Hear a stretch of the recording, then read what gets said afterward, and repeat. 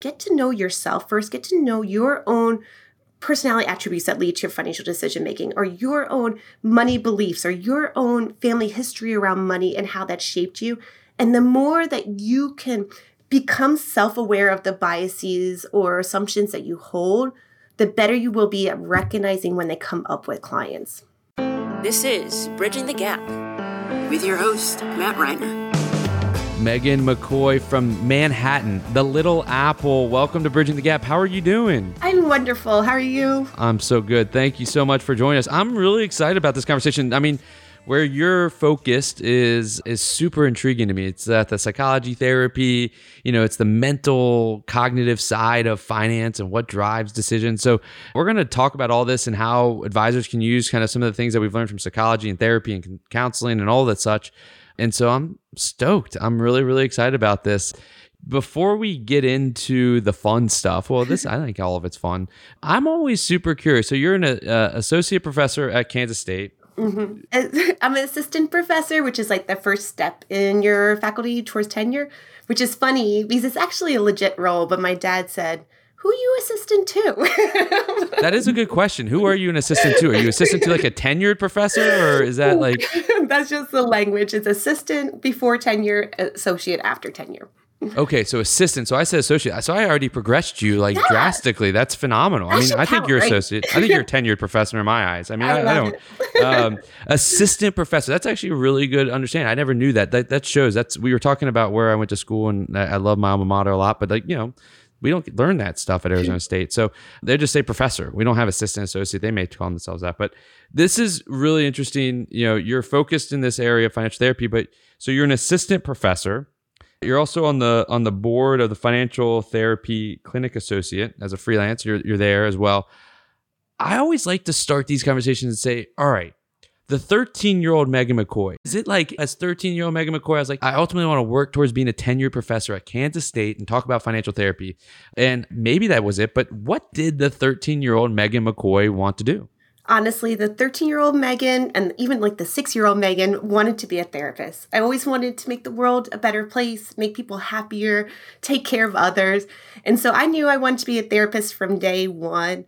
Being in the financial arena was probably my 13-year-old Megan's nightmare. I did not like money. I didn't like math. I didn't like right and wrong answers. I always liked to hear like the gray and study like the in-between and what could be. And so having the financial arena was a very new endeavor for myself. I love that. So I could see that at like 6 years old, right? Like, were you like diagnosing your friends and being like, let me, they're coming to you and be like, I've had this problem with my boyfriend over here. And you're like, well, let's talk about it. Sit down and let's have a conversation. Was that the 6-year-old Megan?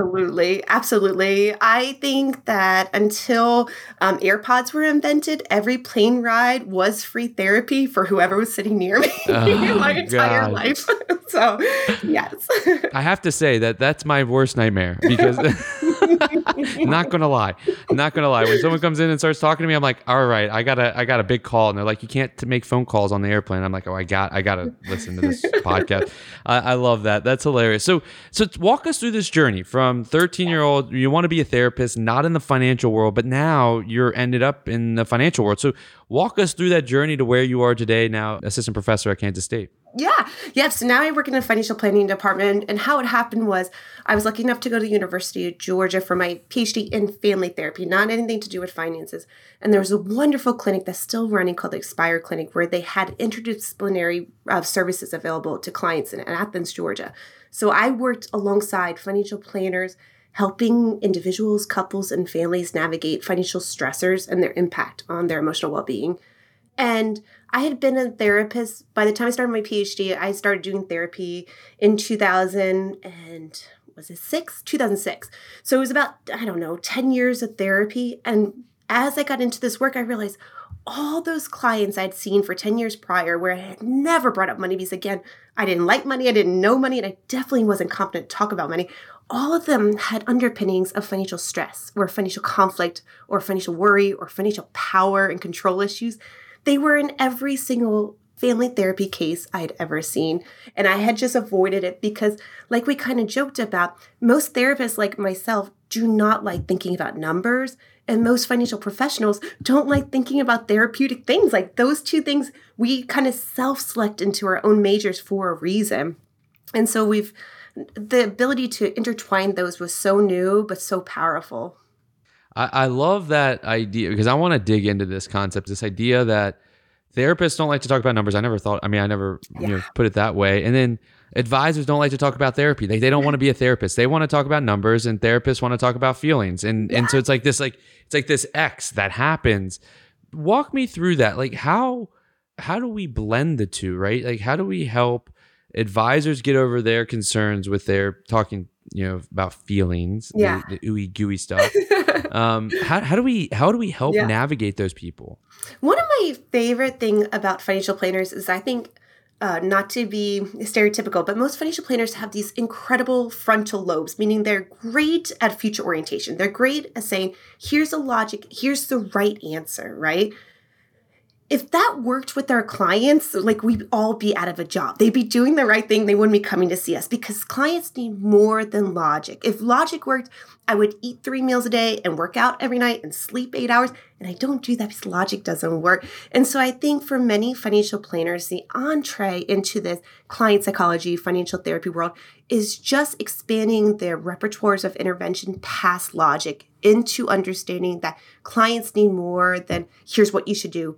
Rather, they need to learn about their motivation. They need to learn about what obstacles they're facing. They need to learn about how to say things simply and not scary. Like those kind of mini steps are a great entree into the financial therapy client psychology world. So financial therapy, in what I hear you saying is it's basically like we need more frameworks, right? But there's also like an aspect of identification of the situation, of what's causing the root reaction from the client. Like, why are they not making the decisions? Why are they feeling upset or frustrated or fearful? Like, what is digging down? And that then leads to having to ask questions and understand feelings. But it's also identifying what stage they're at and not trying to press them too much and navigate them. So how is that what financial therapy is? And what are those kind of mental hurdles that advisors need to get over that makes them comfortable going a little bit deeper? Because it kind of feels like we're stepping on the toes, like we're not therapists, so we shouldn't get down that level.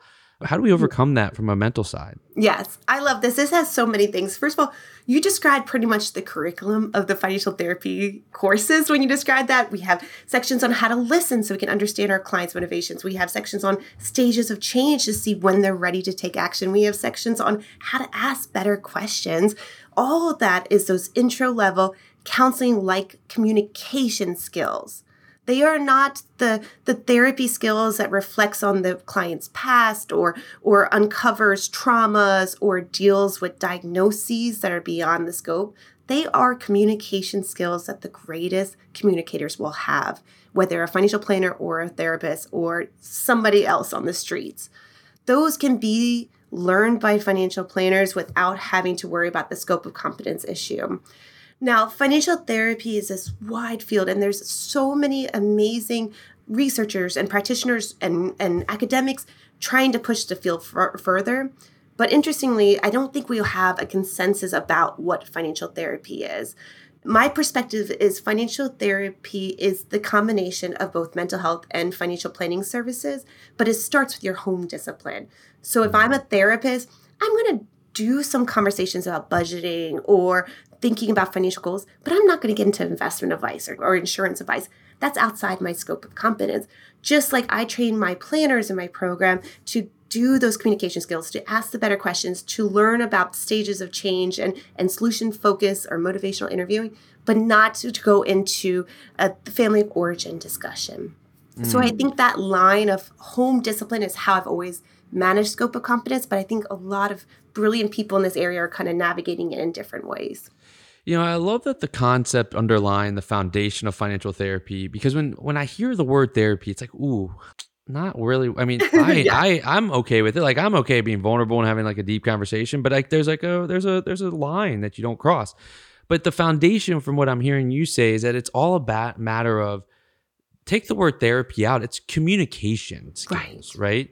And so, you mentioned too that I want to dig into, which is listening and better questions. So let's start with listening. The financial planners that you work with, what are those at the beginning of you working with them? What does their listening skills look like? How would you describe their listening skills? Like maybe 3 examples. And then afterwards, like what is good listening? Everybody's like, I'm a good listener. I hear what you're saying. Like, but what is good listening? Yeah. I think it's funny because the students I work with at Kansas State kind of self-selected into a program that pushes this behavioral client psychology thing. So they are good listeners to begin with. I think the problem is often with, especially newer financial planners, is you're so worried about demonstrating your goodness or you're selling yourself so much that you're trying to become an expert on a person before you've learned enough to be an expert in their life. You know what I mean? And so I think listening is being able to put aside any prejudgment of what I need to say or what I need to demonstrate or what do I need to prove, and being able to truly hear and want to know more. Like we use a term in therapy a lot called the not knowing stance, where it's like, I have met 60 people who overspent, but you're the 61st person who overspent, and your reasons, your motivations, what you overspent on may be different than those other 60s. And I'm curious to understand you, not put you in that bucket of the others. It's almost, it reminds me similar of like the concept of curse of knowledge, right? The prejudgment idea. And I love that, becoming an expert before you hear, because I think every advisor, especially new advisors and planners, they go in with a script. So they're thinking about what to say before they actually hear what the person has to tell them. Yeah. And so I'm curious, like this gets into like presence and like being truly in the conversation. What are some of those like tactics or how can individuals, catch themselves from that and be more present in the conversation and kind of overcome that curse of knowledge or that preconceived judgment or whatever it may be that tends to happen? Yeah, I think everybody has to come up with their own tricks, but I'm a talker, as you probably can guess. But something that helped me with clients is I once read this study that the best therapy sessions are where the therapist talked the least. And it struck me, they measured all these different things, but it was how quiet the therapist was that really stuck with me. And so I try to let silence happen in conversations with clients. I try to be patient and ask questions. I try to remember that. And I'll do some grounding activities, like where I'll mindfully say, let me ground myself. Let me make sure I'm not over caffeinated or anxious or tired or any of those reasons that cause me to like word vomit or just pressure talk, and make sure those are kind of addressed beforehand. And really, like for listeners who want to get into this world but don't want to be a therapist, I think the best advice I have is kind of based on that, is that idea of like, get to know yourself first, get to know your own personality attributes that lead to your financial decision making, or your own money beliefs, or your own family history around money and how that shaped you. And the more that you can become self-aware of the biases or assumptions that you hold, the better you will be at recognizing when they come up with clients. Yeah, and I think the idea of practicing listening can happen every interaction you have, right? Your spouse, your friend, your kids. Well, maybe not, but no, everybody, right? It can happen across the board, and like really focusing on that. Now, I want to go to the next section, which is about questioning. Asking good questions, which starts with listening, because then you can ask questions about what they said, but like what makes a good question? And I think that there's always this thing with questioning that I feel that everybody does. They try to make the leading question to where they want them to be, as opposed to an open-ended question that could take them somewhere where it's unknown. Yeah. So what is it? Is that a bad thing to do leading questions? And then what makes a good question, and how can we become better questioners? Oh man, there's this great article. I wish I could remember who wrote it. His name was like Carl Tom, maybe, Thom, but it was about the 7 different types of questions. That some questions, like closed-ended questions serve a purpose to calm a client down, to give them a sense of like, oh, I know some stuff. I got this. I'm on a roll, right? Whereas that's going to only serve some purposes. Sometimes you open it up and be able to let the client talk and feel heard and feel validated. Other times you want to do leading questions to get to an end goal. So it's not like any kind of question is necessarily bad. It's understanding the purpose behind the question. And again, thinking about, I know I sound like a broken record, but like when you're doing those leading questions, that means you have decided that you are an expert on what this person needs. And so really reflecting, have I gotten to the point where I truly understand this person's values, their needs, like their desires? Because oftentimes we don't even know our own needs, our own values, our own desires. So to assume you know someone else is a big assumption. Yeah. And trying to say, like, I love that point that you said, like, well, this is the 61st person that's come in. And like they could be different than the 60th, but like we all, I think, assume that everybody's similar. So we're like, oh yeah, you're just like one of these clients. And then that doesn't really hit well on someone when you're like, oh, you're just like my other, Joe Smith down the street. Yeah. And that leads to some of the other research that you've done, which is around trust and commitment, which is like the cornerstone of our industry, right? If you want to have a long lasting practice, you've got to build trust and commitment. What are some of those keys that you found in research? And I assume that's becoming a good listener. It's asking questions, but getting deep into the relationship to make trust and commitment. What does that look like? And does the industry have a different perception of, do they think that people trust them, but they really don't? Yes, Okay. That is true. I think we were lucky enough to get a grant funded by FPA and Alliance to study the responses from both planners and clients on questions about trust, communication skills, return on investment, and things like that. And what we found is that planners overestimated how much their clients trusted them. They also overemphasized how much the actual return on investment, financially speaking, mattered to clients. And what we found is much more the sense the client had that you were out to serve them, that you didn't have alternative motives, that you had shared values, which is heavy to think about because that means you as a planner has to decide what of yourself are you going to disclose to your clients. And, a lot of planners, Dr. Megan Lertz, who I'm a huge fan of, is talking about this a lot more lately, but a lot of planners are like, I just need more clients, No, you need clients that match you in the terms of you're going to enjoy their company. You're going to be a good fit for them. You're not going to be stressed out and burnt out from serving them. And so this idea of shared values between you and your clients requires you to be understanding of your self-disclosure patterns. It also requires communication skills and feeling heard.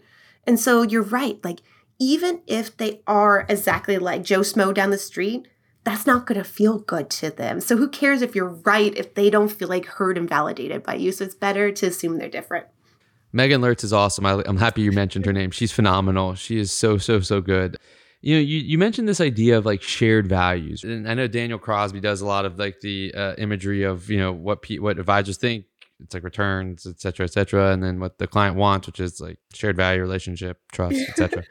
It's like way off. But shared values though brings me to the point of vulnerability, which is something that is kind of like a bad word in our industry. It's like people are coming to us because they're coming with their most prized asset, which is their money and their savings, and they only get one shot at retirement. And so we have to show them that we know everything, and we can't be vulnerable. In your research, have you found, or if not, then like just in your opinion, like what is the balance between vulnerability? Like what's too much vulnerability and what's not enough? Because I think that advisors right now, in my opinion, who I talk with, are on one side of the not enough, but I don't know where that pendulum middle ground is. And I'm curious of what you've seen in research in your profession. Yeah. Well, first of all, I think not enough vulnerability sets you up for failure because when we have market downturns, then your inability to control the entire economic stability of the universe will come back and bite you. So there needs to be some level of vulnerability. But this question needs to be couched in all kinds of other variables, like your age, your gender, your race, ethnicity. All of that will give the client a sense of power or not power. And so the answer kind of changes based on your demographics. Like perhaps if I walk into a room as a female, as seemingly not as older as some planners, I may have to demonstrate less vulnerability at the beginning to establish my credibility. And then once a relationship is formulated, then can move into more vulnerability as trust is established. If you are like a 65-year-old gray-haired planner in a suit, more vulnerability is going to be better because they're going to already have that credibility as you walked in the door. Super interesting, because as you're saying that, is that I think about when I was younger in the industry and first getting my first few clients, like it was like buttoned up, professional, like yes. They don't need to know about my last weekend nights out and stuff like that. Like that's not the right time. But now that I've been in the industry, I'm more established, like I lead with like my kids and like talk about my kids and all that type of stuff. And I think about my dad who's in the industry and he does the same thing. And I never really thought about it that way in that sense. And so it's almost like vulnerability can be, it's a double-edged sword. It can be a bad thing. Like if a young advisor comes in and is like vulnerable at the beginning, they're going to lose credibility. So I love that concept. So if I'm like a 32-year-old advisor, been in the industry for 5 years, am I able to be vulnerable? Like, how do I judge that on my own? Is that kind of like a feel thing, or is that like a years or market cycles type thing? I'm curious, just for those listening, like, well, am I too young or too old, or when you're never too old? And I think, again, it comes down to client matching. Like perhaps if you are having to put on too much of an act in front of your clients, then they're not the good fit for you. And so I wish I had a formula to put on it, but there was this amazing tongue-in-cheek article I read years ago, and hopefully one of your readers will find it for others, but it was about the evolution from suit to sweatshirt in financial planning, that every financial planner starts in a suit and ends in a sweatshirt in their career. And I always loved it, but I think there is some kind of evolution that can take place. The vulnerability can come in both time in your career as well as time working with that client. Mm. Yeah, I think I love that idea, because I remember I used to wear a shirt and tie, right? Like now I don't. I wear golf shirts, and it's a confidence thing, right? As you gain confidence, then that's seen. And that's, I think you also you alluded to it, may not mention it directly, as authenticity, right? You can't try to be vulnerable of someone you're not, because it's hard to hold that long term, right? Ultimately, that's going to be seen through, and then you're going to look like a liar or a fraud. Yeah, not in like a legal way, but just in the client's eyes. You also do a lot of focus on financial well-being. Yes, financial well-being. So I'm curious, like, what is financial well-being? Is it financial wellness? Like, and you talk about the principles of financial well-being. So define what financial well-being is, and then let's talk about some of the principles of financial well-being. So to me, financial well-being comes down to a peace of mind when it comes to your finances, a sense, even if you're not where you want to be today in your financial situation, that you have a plan in place to be there tomorrow, and tomorrow might be, 30 years down the road, but it's this peace of mind that you're doing everything right for what you have. I love this researcher named Elizabeth Dunn, which is probably where I stole that idea of principles of well-being, because she has written some phenomenal articles on this topic.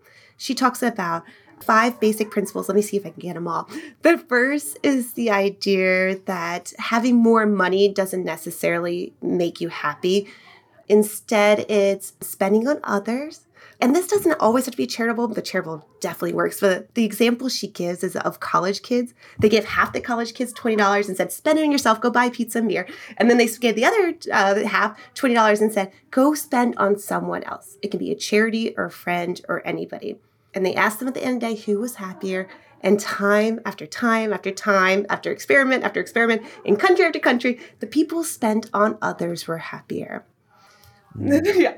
The second part of her principles is the idea of don't buy now, buy later, because we get more enjoyment in anticipation of things than actually having it.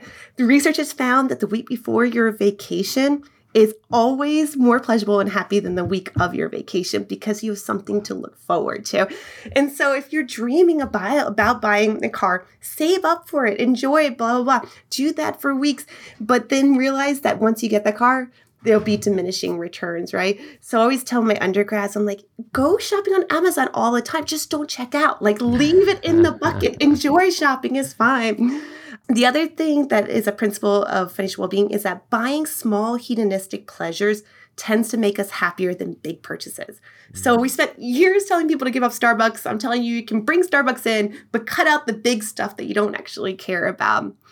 I'm trying to think what else. She talks about how if we delay purchases, another thing happens is we tend to buy healthier or better things for ourselves. So the example she gives is this big table of snacks. And that if I were to say, come choose between candy and chips and soda or fruit and vegetables and pretzel sticks or whatever, hummus, whatever you want to say is healthy. If I asked you to get a snack for right now, you'd be more likely to buy the junk food or get the junk food. If I asked you to go home with the snack and eat it tomorrow, you get the healthier thing.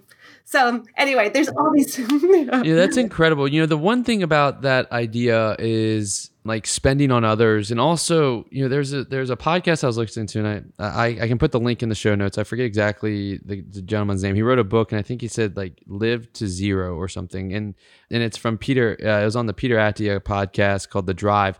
And he was talking about this concept of we always wait to do these things, right? We always wait to go on these experiences. We wait till we save. And he's like, we're saving money, but we're losing time. And there's only a certain segment of time that we can do certain things. Like if you want to go hike Mount Kilimanjaro, then you can't do that at 80. You've got to do it at 30, and you've got to figure out how to do it. And if you're like, well, I'm going to do that eventually, then you're going to miss out on that time slot to do that. And I think that that's almost like, he talks about it of like not mastering, but like reaching full fulfillment, right? We talk about fulfillment in financial planning now, and it's really it goes counter to what advisors say: save for retirement, and live in retirement. But like when you retire, there's only a certain number of things you can do, right? And so, then he talked about, which I thought was super interesting, was this like individual who left their money at their passing to a charity, and that's great. But he's like, if they would have just given them the smaller amount 30 years earlier, it would have been more impactful than giving it to them now. And you would have had those quality dividends that you could have lived on from a fulfillment side. And that's what this is, financial well-being. So how do we merge this financial well-being concept and these kind of like countering views of helping for well-being financially and like fulfillment with traditional wealth management practices that says, save today and spend tomorrow, basically, and get as much as you can because you don't want to run out of money. In the theory saying like die broke, basically. Yeah, I think there has been a slight movement. Kids has had a great article come out about how we were also worried when we moved from defined benefit to defined contribution that people wouldn't have enough for retirement. And actually what we found is people had too much for retirement. They weren't spending it. So I think people are starting to recognize that we don't need just lofty 40 years from now financial goals, because what happens is most likely we're going to waste our money unintentionally or let it like seep through because it's too long of a time horizon. And instead saying, what are our short-term goals? What are our mid-year goals? What are our individual couple and family goals? And if you break the financial goals that many ways, you have more times to celebrate the hard work that you put into your life. How do we, I'm asking to put your psychology hat on, right? How do we get people to spend more money, right? Like I can't even get my retirees to spend money, and I know they're not going to run out of the money, but I want them to spend the money because I know how much fulfillment it'll bring. So how can we get people to spend money after having 50 years ingrained in their brain to save money? Oh, I know. I think a big one is mental accounting, the fact that we treat different buckets of money differently. And so pulling out of your savings feels a lot different than calling it your paycheck from your savings. And like that little tweak can be really powerful because you want to spend your paycheck. You do not want to spend your retirement savings. So I think those little things. And again, I think I tried to talk my parents into going to see a planner forever. They didn't for a long time. They finally did because they wanted to take the grandkids to Disney World. And so the only reason they went was not for retirement, was not for insurance. It was to say, can I afford Disney World this year? And so I think being intentional about making those financial goals. What is your next family vacation? What is the next reunion for your family? What is the next goal for your family? I think that can be really powerful for planners.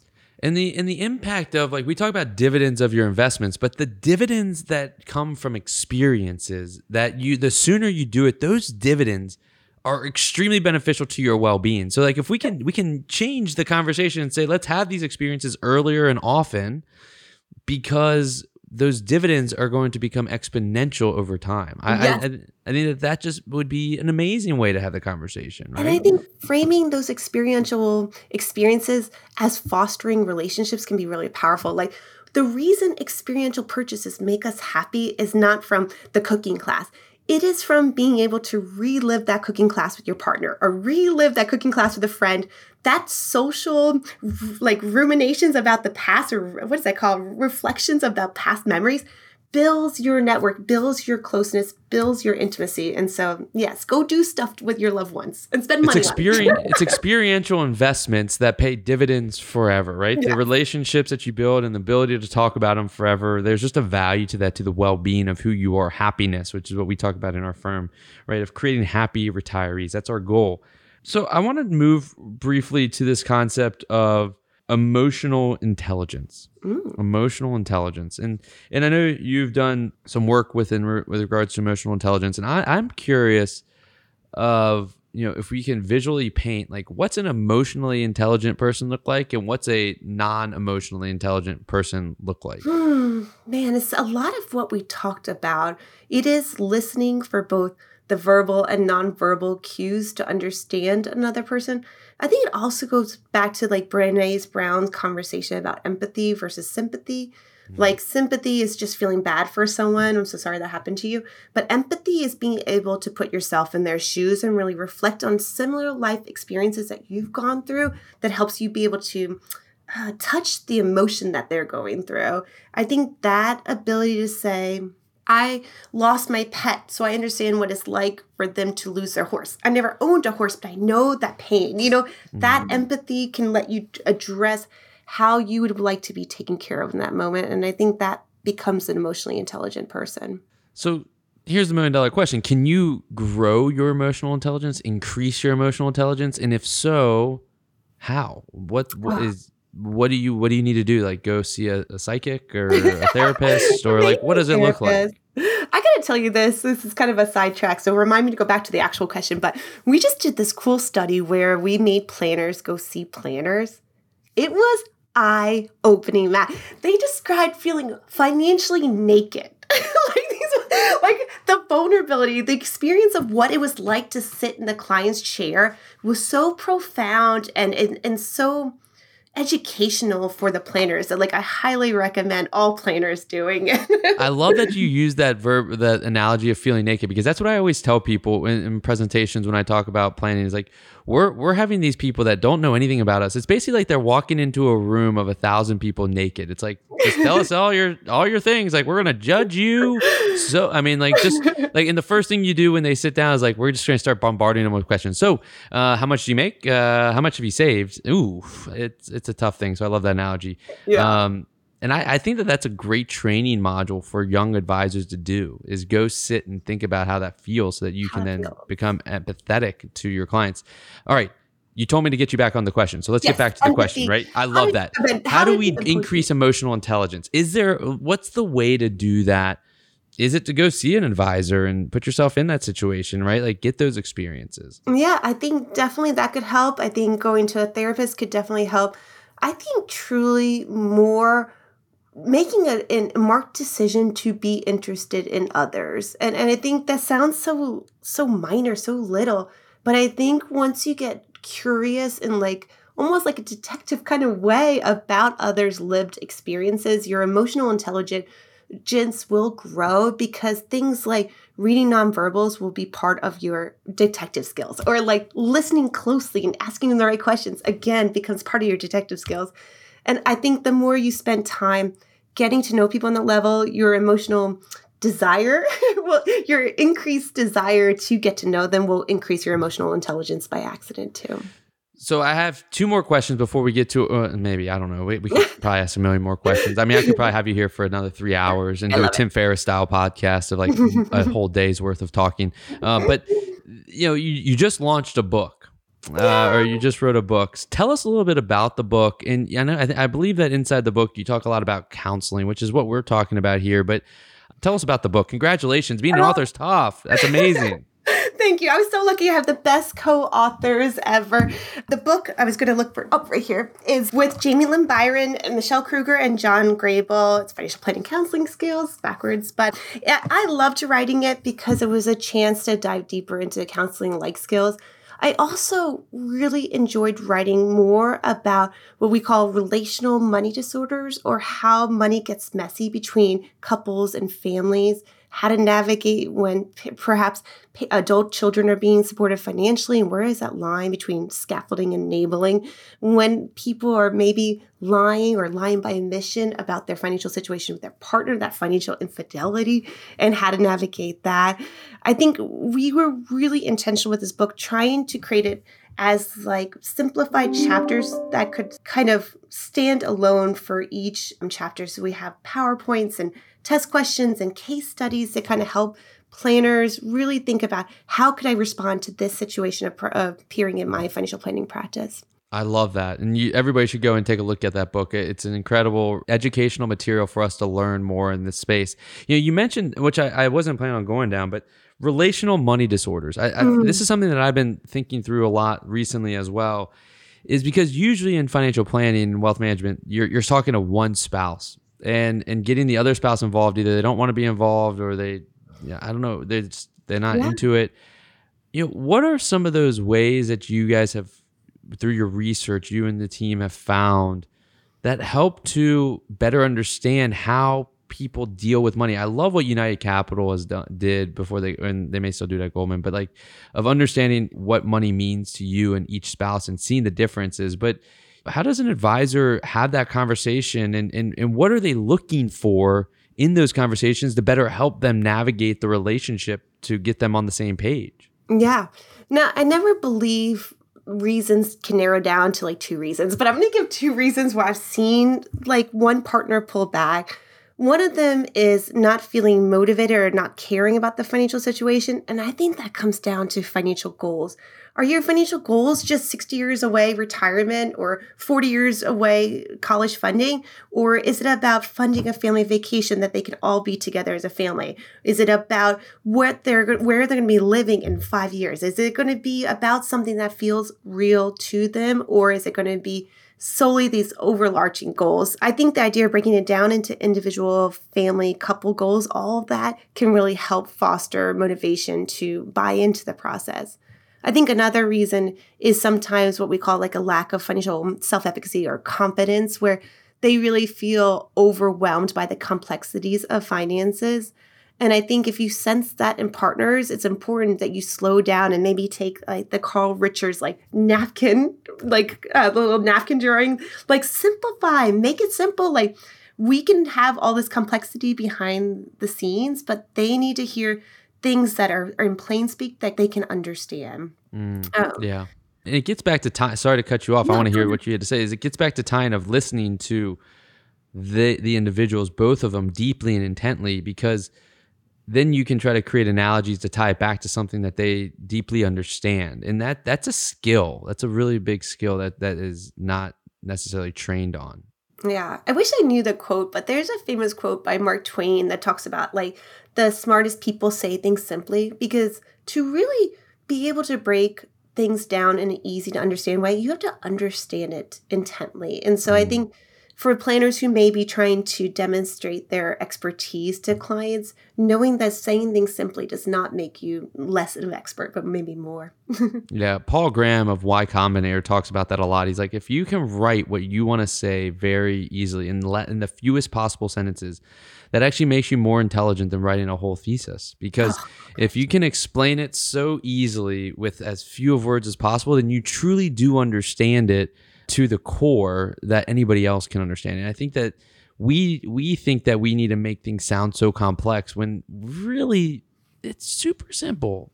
So the last question I'll ask before we get into the kind of the wrap-up questions is, some people are like, all right, well, this sounds super interesting. Like, I need to learn a lot about this. Like, I don't know about it. Like, what are good resources? Your book, of course, but what are other great resources online, books, etc., that people, and don't give away your one book that we're going to talk about here in a second, all right?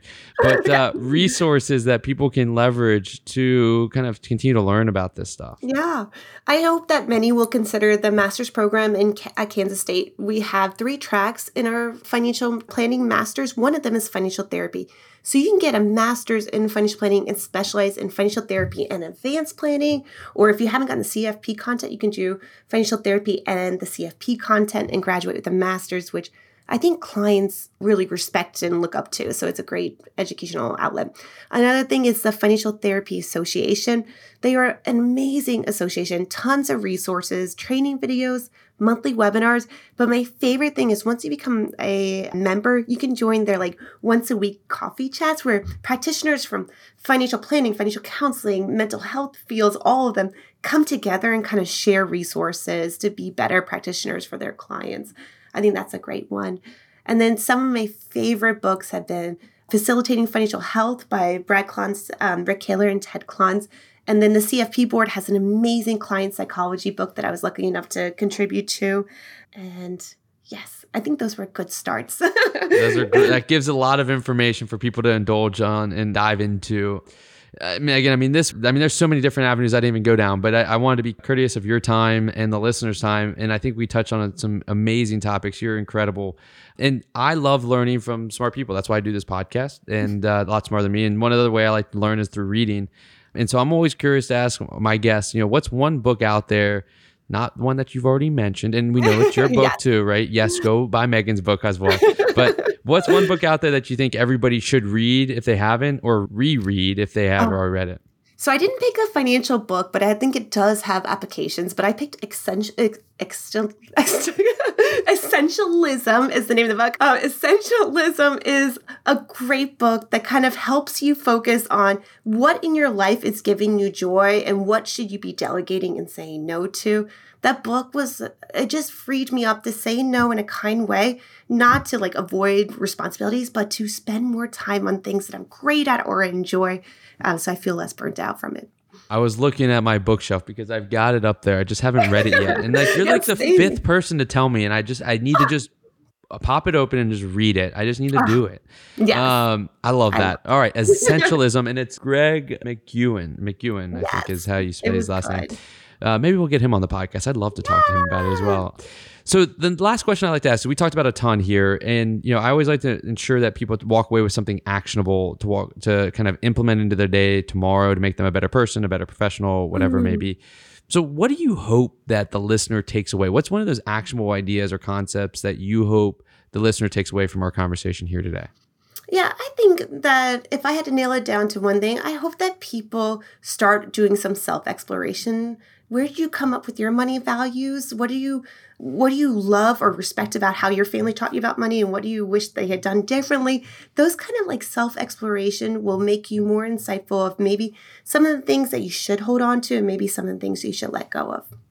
I love it. Megan McCoy, you are amazing. You're tenured in my book. I love it. I know I'm going to continue to follow you. I'm super stoked to have this connection now with you. How can other people that are interested in following you, staying in touch, what's the best way to follow and stay in touch with you? Yes. Okay. Anybody's welcome to email me. I am a financial therapy nerd and love talking about it. So my email is simply my name at ksu.edu, Megan McCoy at ksu.edu. And then I'm not great at social media, but I do try to keep up my LinkedIn. So please find me on LinkedIn and then connect.